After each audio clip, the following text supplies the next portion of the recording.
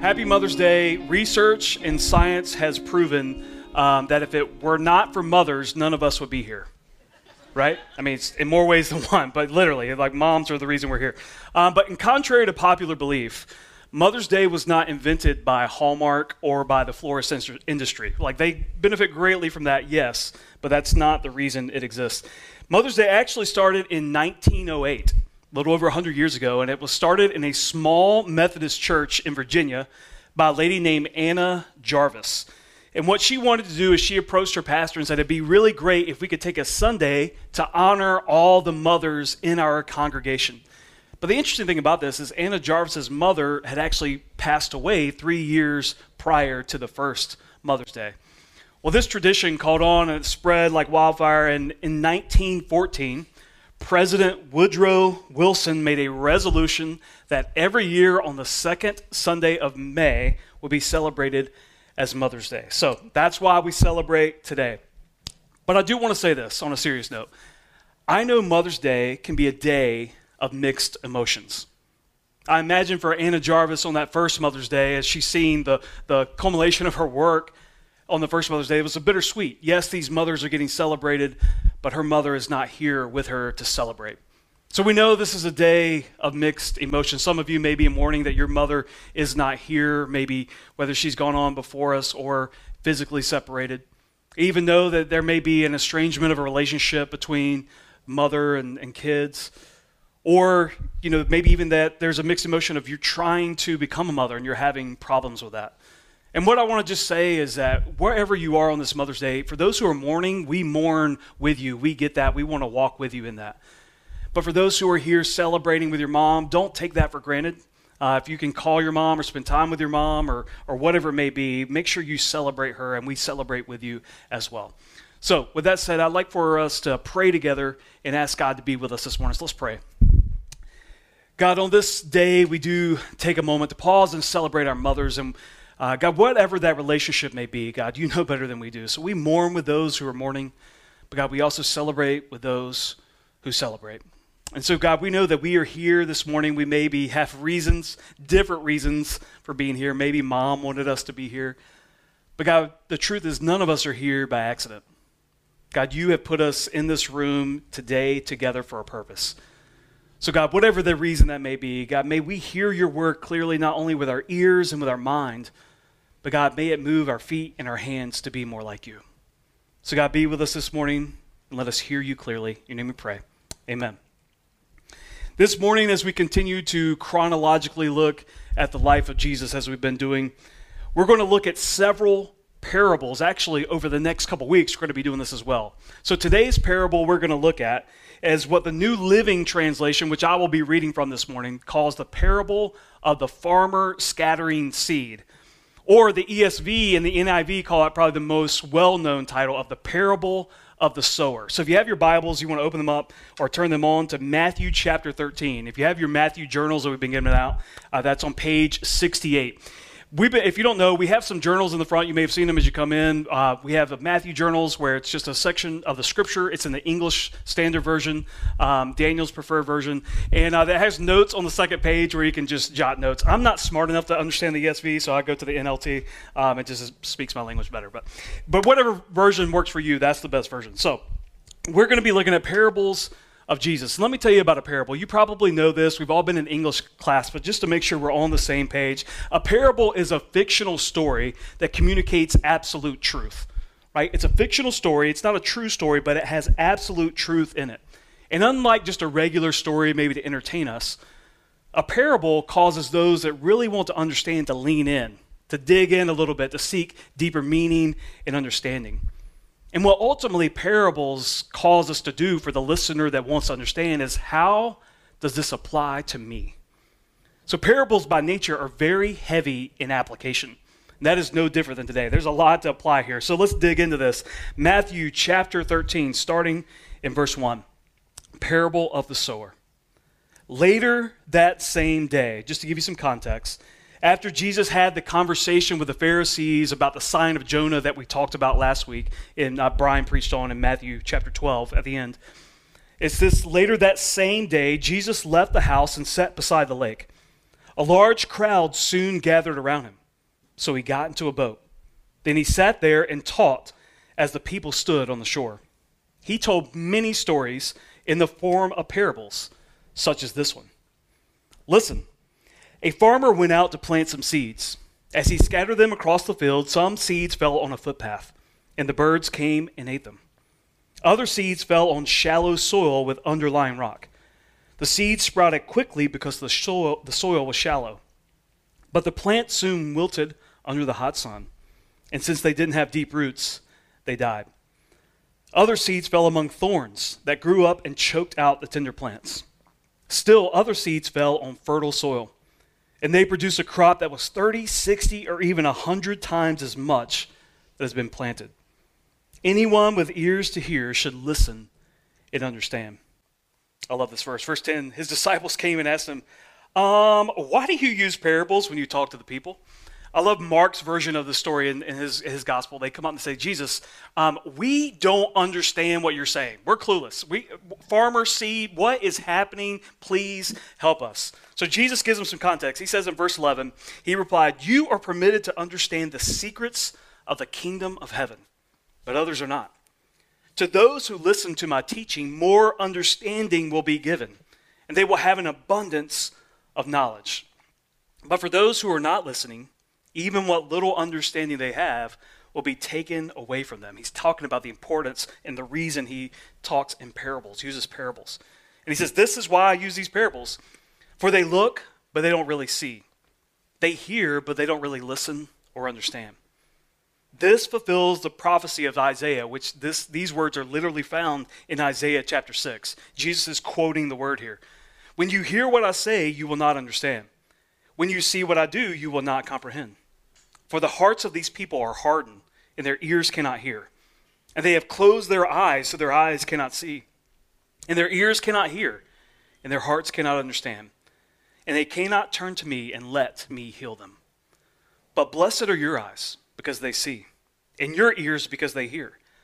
I tell you the truth, many prophets and righteous people long to see what you see, but they didn't see it. And they long to hear what you hear, but they didn't hear it. So Jesus has given us the reason that he teaches in this parables. For those who really want to know and listen, they've got to lean in, they've got to dig in. So Jesus says, because I know that's you, let me explain this parable to you. Verse 18 says, now listen to the explanation of the parable about the farmer planting seeds. The seed that fell on the footpath represents those who hear the message about the kingdom and don't understand it. Then the evil one comes and snatches away the seed that was planted in their hearts. The seed on the rocky soil represents those who hear the message and immediately receive it with joy. But since they don't have deep roots, they don't last long. They fall away as soon as they have problems or are persecuted for believing God's word. The seed that fell among the thorns represents those who hear God's word, but all too quickly the message is crowded out by the worries of this life and the lure of wealth, so no fruit is produced. The seed that fell on good soil represents those who truly hear and understand God's word and produce a harvest of 30, 60, or even 100 times as much as has been planted. So does that clear it up for you guys? Everybody got it? All right? We're probably like disciples. Wait, what? Even in the explanation, like, wait a second, what does Jesus mean here? Right? So I think he calls us, we got to dig into this, and we're going to do that this morning. And I think the best way to understand what is going on here and what Jesus meant in this parable is to look at the three main components in this parable. And that is the seed, the soils, and the sower. The seed, the soils, and the sower. So let's look at that first. We're going to look at the seed. What is the seed in this parable? Mark's version of this story, he lays out clearly what the seed means. In Mark 4:14, he says, the farmer plants seed by taking God's word to others. So the seed is God's word in this parable. The seed is the gospel. It's the good news. It's that God created this perfect world, but because of our sin and choosing against God, we messed it up.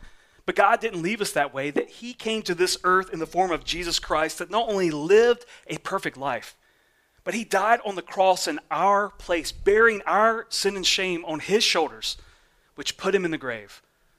But because he lived a perfect life and he was holy and he was God's son, he defeated death once and for all by raising from the dead. And the Bible says that if we believe that, not only with our minds, but with our hearts, and then we commit our lives to following him, then our sin and our shame and our guilt is erased forever. That is the seed. That is the good news. That is the gospel, what we see in this parable. And I love this analogy that Jesus uses a seed talking about God's word, because seeds are amazing. I don't know if I have a fascination with seeds. It started, my dad, when I was younger, had a garden at my grandparents' house. You know, when you're a kid, everything is like much bigger than it probably is in real life. I think the garden was probably like an acre, maybe 2 acres. I thought it was like 1,000 acres. It just looked huge to me as a kid. My dad had this big old International tractor that he used to plow the fields. So every night after work, we would go home, he would go home, eat dinner, and then we would go to the garden. My dad would work in the garden. I would go to my grandma's house and eat biscuits and drink coffee randomly. So the fuel of champions for every kid. Biscuit, and you can tell I have the body of biscuits and coffee. So my dad would, and I love going to, we had this place called Beasley's in downtown Apex. It was like this feed and store, seed store. And we would go in the back and you would get these little brown paper bags and you just scoop out how many seeds you need. And I loved the Silver Queen corn seeds, right? Silver Queen corn, it's a sweet corn that you get in the summer. I love the seeds because they were like this fiery, hot pink fuchsia looking. It had kind of this husk on it and it just looked cool. I just remember holding them in my hands and rubbing them around. I just loved how they looked. And I would look at the seed and I would think, man, this little bitty seed can create a stalk that's like 7 feet tall with tons of ears of corn, which really are all little seeds on each ear. I mean, this is like fascinating. So I love that Jesus uses this seed to compare it to God's word, because here's the truth about seeds. A seed's growth depends on the quality of its environment. A seed's growth depends on the quality of its environment. You know, we had those bag of seeds and maybe we had some left over. You know, those seeds never grew in the bag. Have you ever seen a seed sprouting out of a pouch of the seed display at Lowe's? No, a seed doesn't grow in its pouch. It has to be planted in quality environment. If you plant a seed in the wrong soil, or if it's poor soil, or if it's in an area where it's maybe susceptible to too much shade or too much sunlight, or if there's not enough drainage, if there's too many insects, the seed won't grow. Seeds need the right environment and proper nurturing to grow and produce fruit. Here's how that relates to us. The growth of God's word in your life depends on the conditions of your heart. And say that again. The growth of God's word in your life, the seed of God's word, the growth of that in your life depends on the conditions of your heart. Let's do a heart test this morning. What is the condition of your heart? Does the way that you live your life provide an environment for God's word to grow in your heart? Think about the things surrounding your life. Do those things help or hinder the growth of the gospel in your life? The growth of God's word in your life depends on the environment of your heart. And that's why Jesus spends so much time talking about the soil. So let's look at the soils next, because the soils represent the conditions of our heart. See, Jesus is using in this parable a farming example because it related to everyone. This was a culture that depended on farming. And normally when we think of farming and gardening, like I talked about my dad's garden, we think of like these perfectly manicured rows. Like if you're going up I-40, I love when you pass those fields because it's just like perfectly straight lines. And that's because, I don't know if you know this, tractors now have GPSs on it. So they just set the coordinates and boom, they have straight rows to maximize their field. But in this culture, they didn't have gardens and crops like this because their main crop was wheat. And how you sow wheat is you prepare the field, and then they would have sacks around their chest, and they would just take out handfuls, and they would just cast seed everywhere. So you hope most of the seed would fall on good soil so that it would produce wheat. But inevitably, some of the seed may have fallen on a footpath or a place where there's rocks or thorns or places where it couldn't grow. But the key to this parable is to know the same seed was sown everywhere. There was nothing different about the seed. The seed being God's word. God's word is sown, it's the same. But its growth was dependent on the condition of the soil. So let's spend a little time looking at each of these 4 soil conditions. And as we're going through this, I want to see, maybe think about which one of these do I relate to? Let's look at this first one. It's the footpath soil. I got a picture to just kind of give you a visual of what some of these look like. The footpath soil, which is that compacted, well-worn, barren area that's used for walking. right? Whether passage around or through the field, it's just that footpath area. And seeds that fall on this area obviously can't grow because it can't sink roots into that compacted, hard soil. That's why Jesus says that it would leave the seeds exposed and birds would come and eat it because it was vulnerable, it was exposed. And when we hear about the footpath soil, we automatically think about that hard-hearted person, right? We all know some hard-hearted, maybe some hard-headed person, but those hard-hearted people. And we think that, obviously, this is what it means. And it's true. But Jesus says that's not the only reason that the seed of God's word doesn't take root in their life. Look what he says in verse 19. He says, the evil one comes and snatches away the seed that was planted in their hearts. See, Jesus is reminding us here. We've talked about this for several weeks if you've been with us. He's reminding us that we all have an adversary. We all have a spiritual enemy that is attacking us and is always against us. The evil one, who is Satan, the devil, as we see him mentioned here too, his main mission is to destroy any chance of God's word being planted in your heart. That is his main mission. That's why Jesus says in John 10:10, he says, the thief's purpose is to steal and kill and destroy. There's nothing uplifting about those three things, right? The thief wants to come and steal the seed of God's word from being planted in your heart, to kill it and not give it a chance to seek roots, so that therefore it then destroys your life. Peter reminds us the same thing in 1 Peter 5:8. Peter he shouts a warning here. Stay alert. Watch out for your great enemy, the devil. He prowls around like a roaring lion, looking for someone to devour. Don't forget that you have a spiritual enemy. He is against you and always fighting against you. The reason the seed of God's word can't grow in someone's heart that has footpath soil isn't just because of their hard heart, but it's because we all have that enemy against us that's fighting against us. So that's the first type of soil. The second type of soil we see is rocky soil. This soil that maybe is a good layer of soil on top, but underneath has rocks and is shallow. So shallow soil creates shallow growth. And the problem with shallow growth is it normally leads to a quick death because of the lack of roots. When I was in high school, I went to Apex High School. And when I was small, Apex was kind of a farming community, and it was a little more rural. Now it's, I don't even know what it is now. It feels like New York City. But when you go there, it's like everybody wants to be there. It's a great place to live. But when I was going there, it was kind of in its starting to grow. And we had a wooded area behind their school, and they wanted to create another field for our sports teams and our PE classes to have. So the Army Corps of Engineers graciously donated the work. They tore down all the trees. They brought in dirt, and they leveled it out. The problem was they brought in super rocky soil, right? You get for what you pay for. So what we did is our PE classes, they gave us all grocery bags. We stood shoulder to shoulder, and we all walked in line picking up rocks off the ground, right? Public education at its finest there. That's what we had to do because we knew that it was obvious, if they tried to plant grass there, it wouldn't grow for long because once those hot summer days come in August, the roots are too shallow in the grass and it'll eventually die. So we had to remove the rocks so that they could create good soil and the grass could take root and grow. See, those with a heart of rocky soil means that the seed of God's word hasn't had time to sink roots in their heart. So although there's some quick growth, it dies as soon as adversity or opposition comes into their life.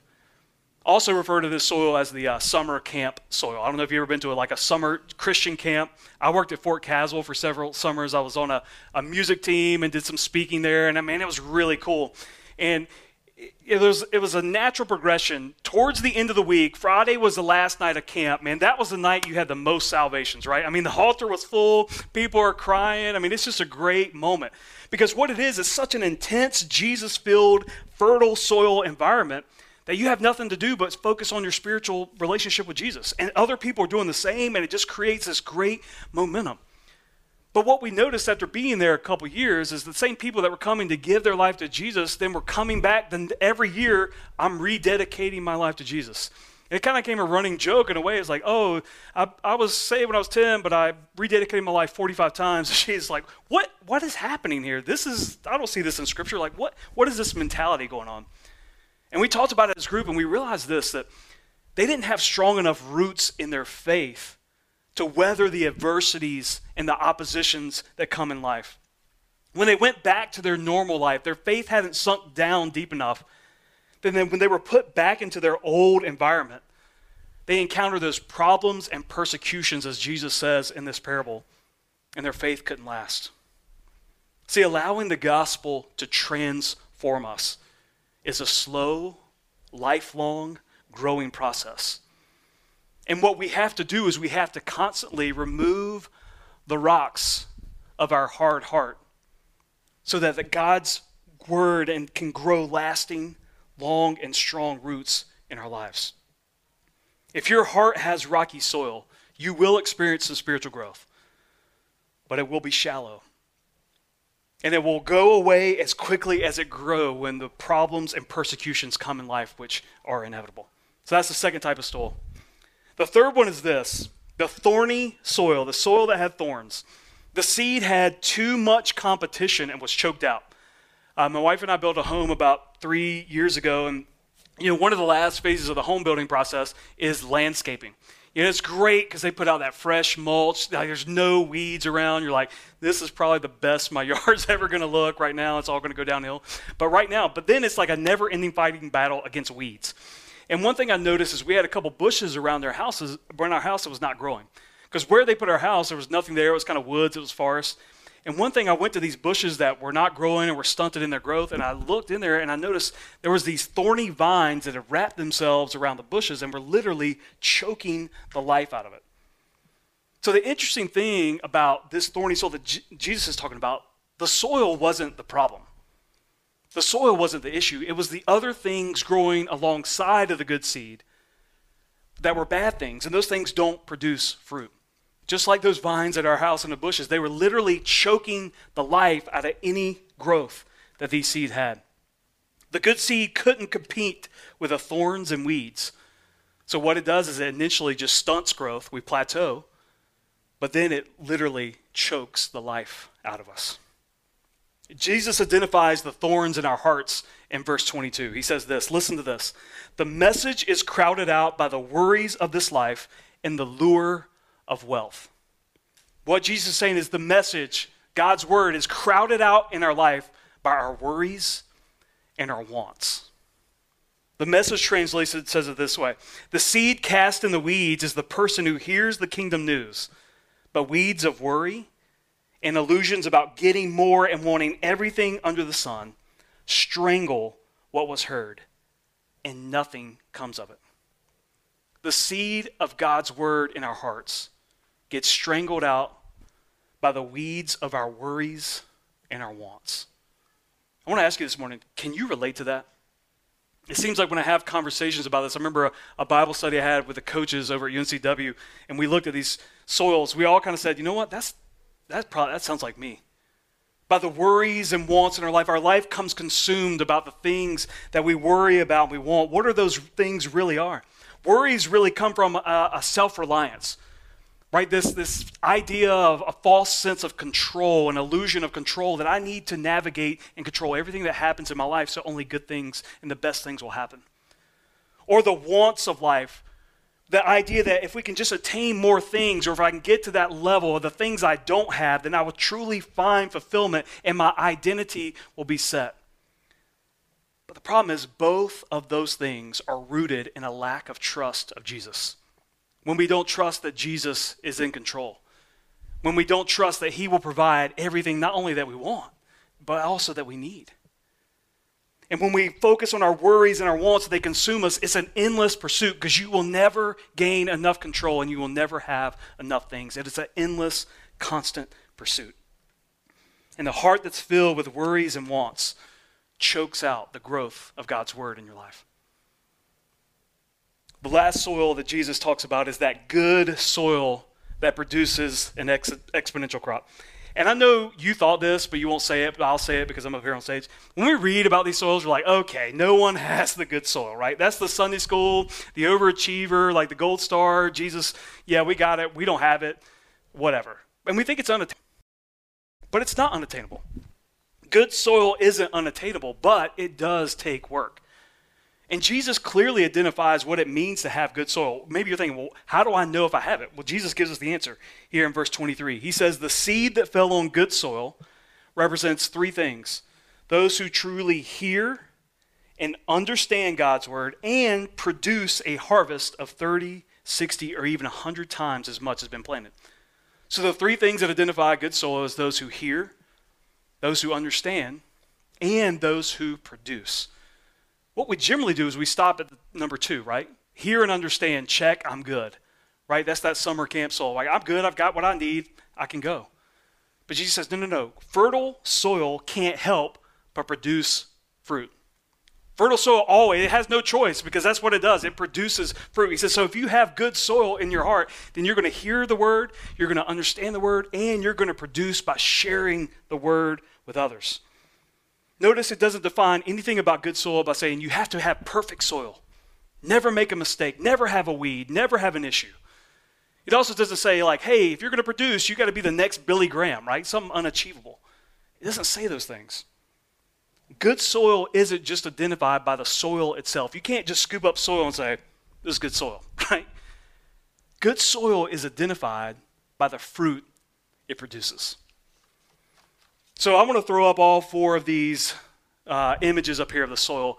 And this morning, here's what I want you to do. I want you to do a soil test on the condition of your heart. Of those 4 soil types, what soil type do you identify with the most? And why is that? If you're looking at the footpath soil, maybe the enemy is snatching away the seed from taking root in your hard heart. Or if we look at it from the rocky soil, is your seed too shallow and easily uprooted by the questions and complications of life? I want to say questions are not bad. Questions are great. If you have a faith question, man, I think nothing makes Jesus happier than when we question our faith.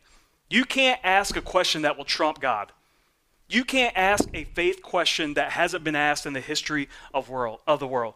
Just like parables, faith questions make us lean in and dig roots down into our faith and make us stronger. Questions are not bad if they make us pursue. Questions become a problem when they make us stop. When we don't want to sink in those roots, when we're just satisfied with those shallow roots, and maybe I'll never understand that, I don't care. But then when that opposition or obstacles of life come, our faith is put to death. Or if you're thinking about those thorny soil, what I think a lot of us can identify with, is your seed choked out by the worries and wants of life? Or maybe God is using you to produce fruit, that you have the good, fertile soil in your heart. The good news is this morning, whatever your soil type is, it doesn't have to stay that way. It doesn't have to stay that way. Soil is dynamic.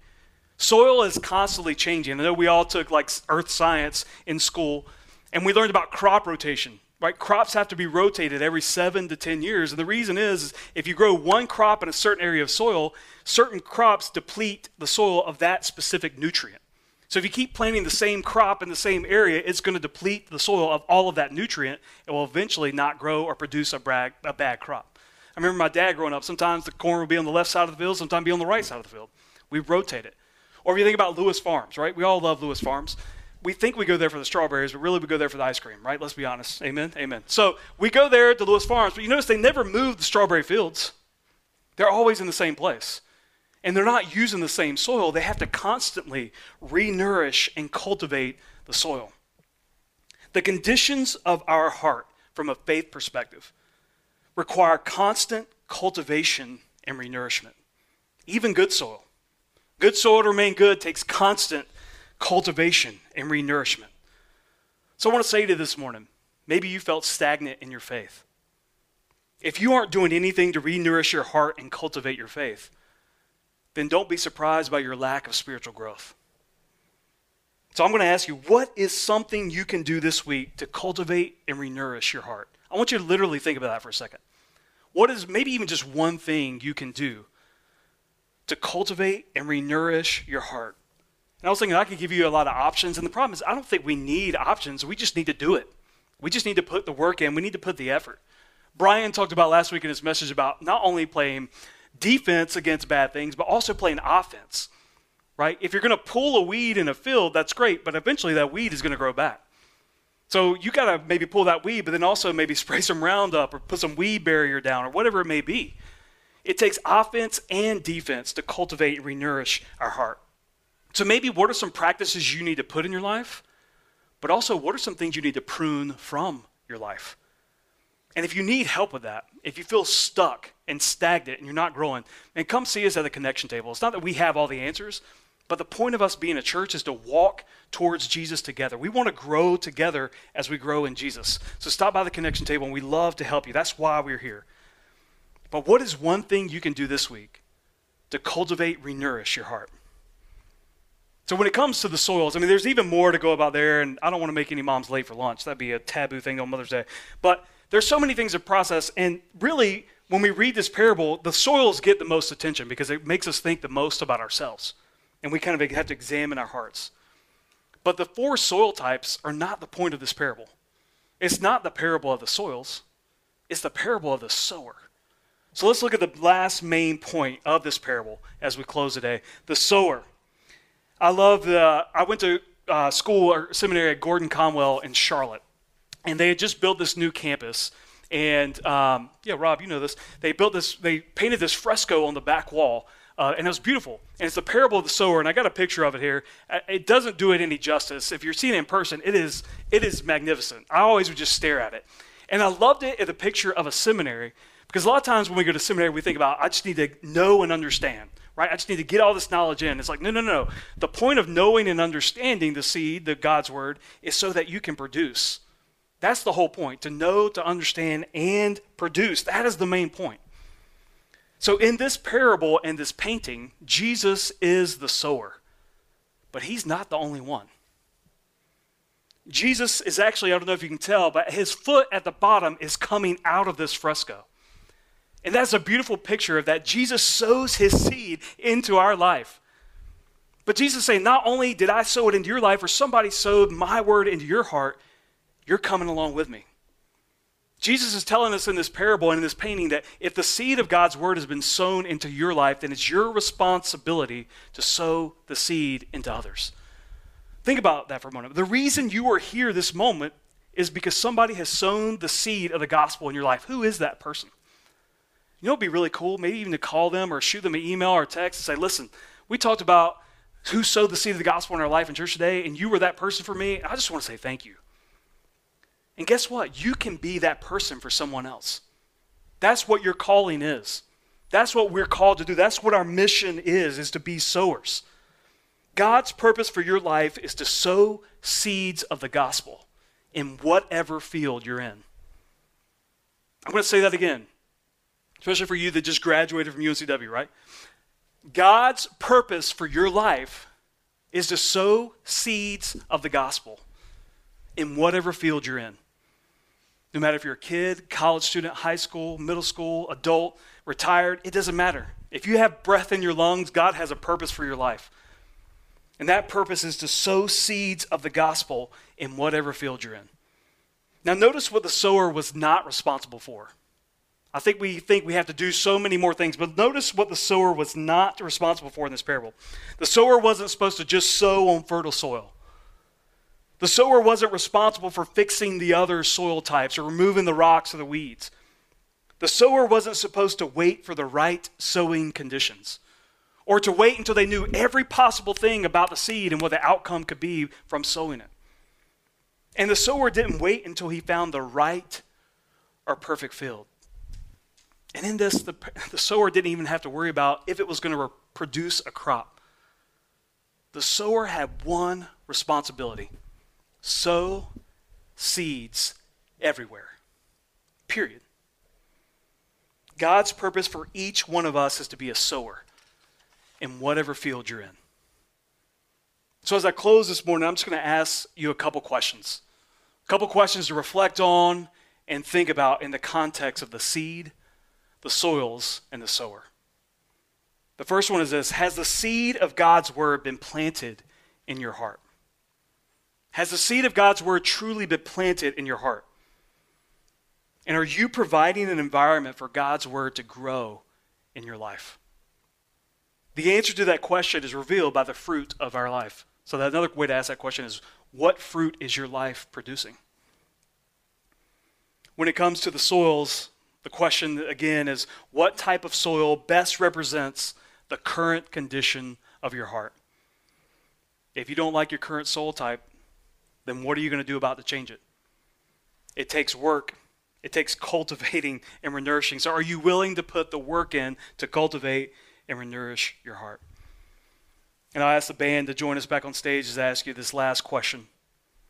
And the last question is this: are you sowing seeds of the gospel in whatever field you're in? No, I know that can be just not real clear, practical language. So I want to ask you, maybe you're thinking, how do I actually do that? Like, I got the idea I should share Jesus. How in the world am I actually supposed to do that? Maybe you don't even know exactly what you believe. There's some very practical things that you can do. One thing is you can just share your faith story with somebody. Invite somebody to lunch or coffee and say, hey, listen, let me share with you about what God's doing in my life. Or maybe you ask somebody else, like, hey, how often do you think about spiritual things? Have you had a spiritual conversation with someone? Or maybe it's praying with someone. How many times has somebody told you they're worried about something, or they're going through something, or a sickness, and just in that moment say, hey, listen, can I pray for you right now? Does that feel weird? Maybe it's unusual, but that's what we have to do when we're sinking those roots in, because we're telling somebody you are worth sowing seed into your life. Or maybe it's as simple as extending grace and mercy and forgiveness to someone who doesn't deserve it. Or serving someone. The greatest way, I think, to sow a seed, obviously, is serving someone. But not only can that happen in that community, it can happen in our church and in your home. Or simply you can invite someone to church. Or you know what would be great? Is actually literally put the seed of God's word in your heart with another person. Say, hey, let's go through this book of the Bible together. Let's go through this book together. Let's spend some time growing in our faith and growing in our relationship with one another. I mean, there's endless opportunities on how you can sow the seeds of the gospel in whatever you're filled in. But the question is, are you willing to do it?